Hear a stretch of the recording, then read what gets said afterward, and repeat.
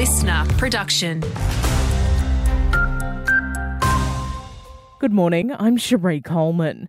Drug laws are said to be dramatically overhauled in New South Wales. The state government's planning to introduce a two-strike scheme for people caught with small amounts of illicit substances that could be introduced as early as next year.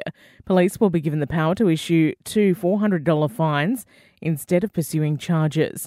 On the mid-north coast, more than 800 incidents of drug use or possession have been recorded in the past year, with rates above the state average.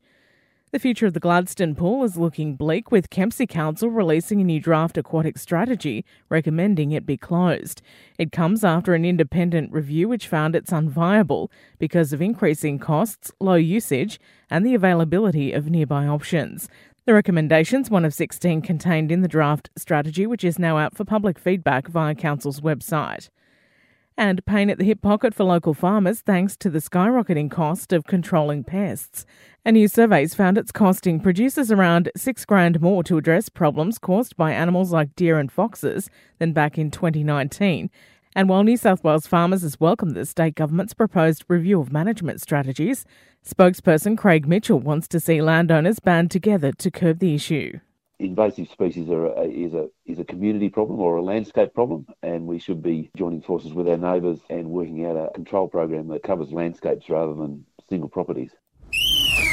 Having a look at sport now, the Wallabies World Cup dreams have been crushed, with the Aussies knocked out of the tournament after a shocking run.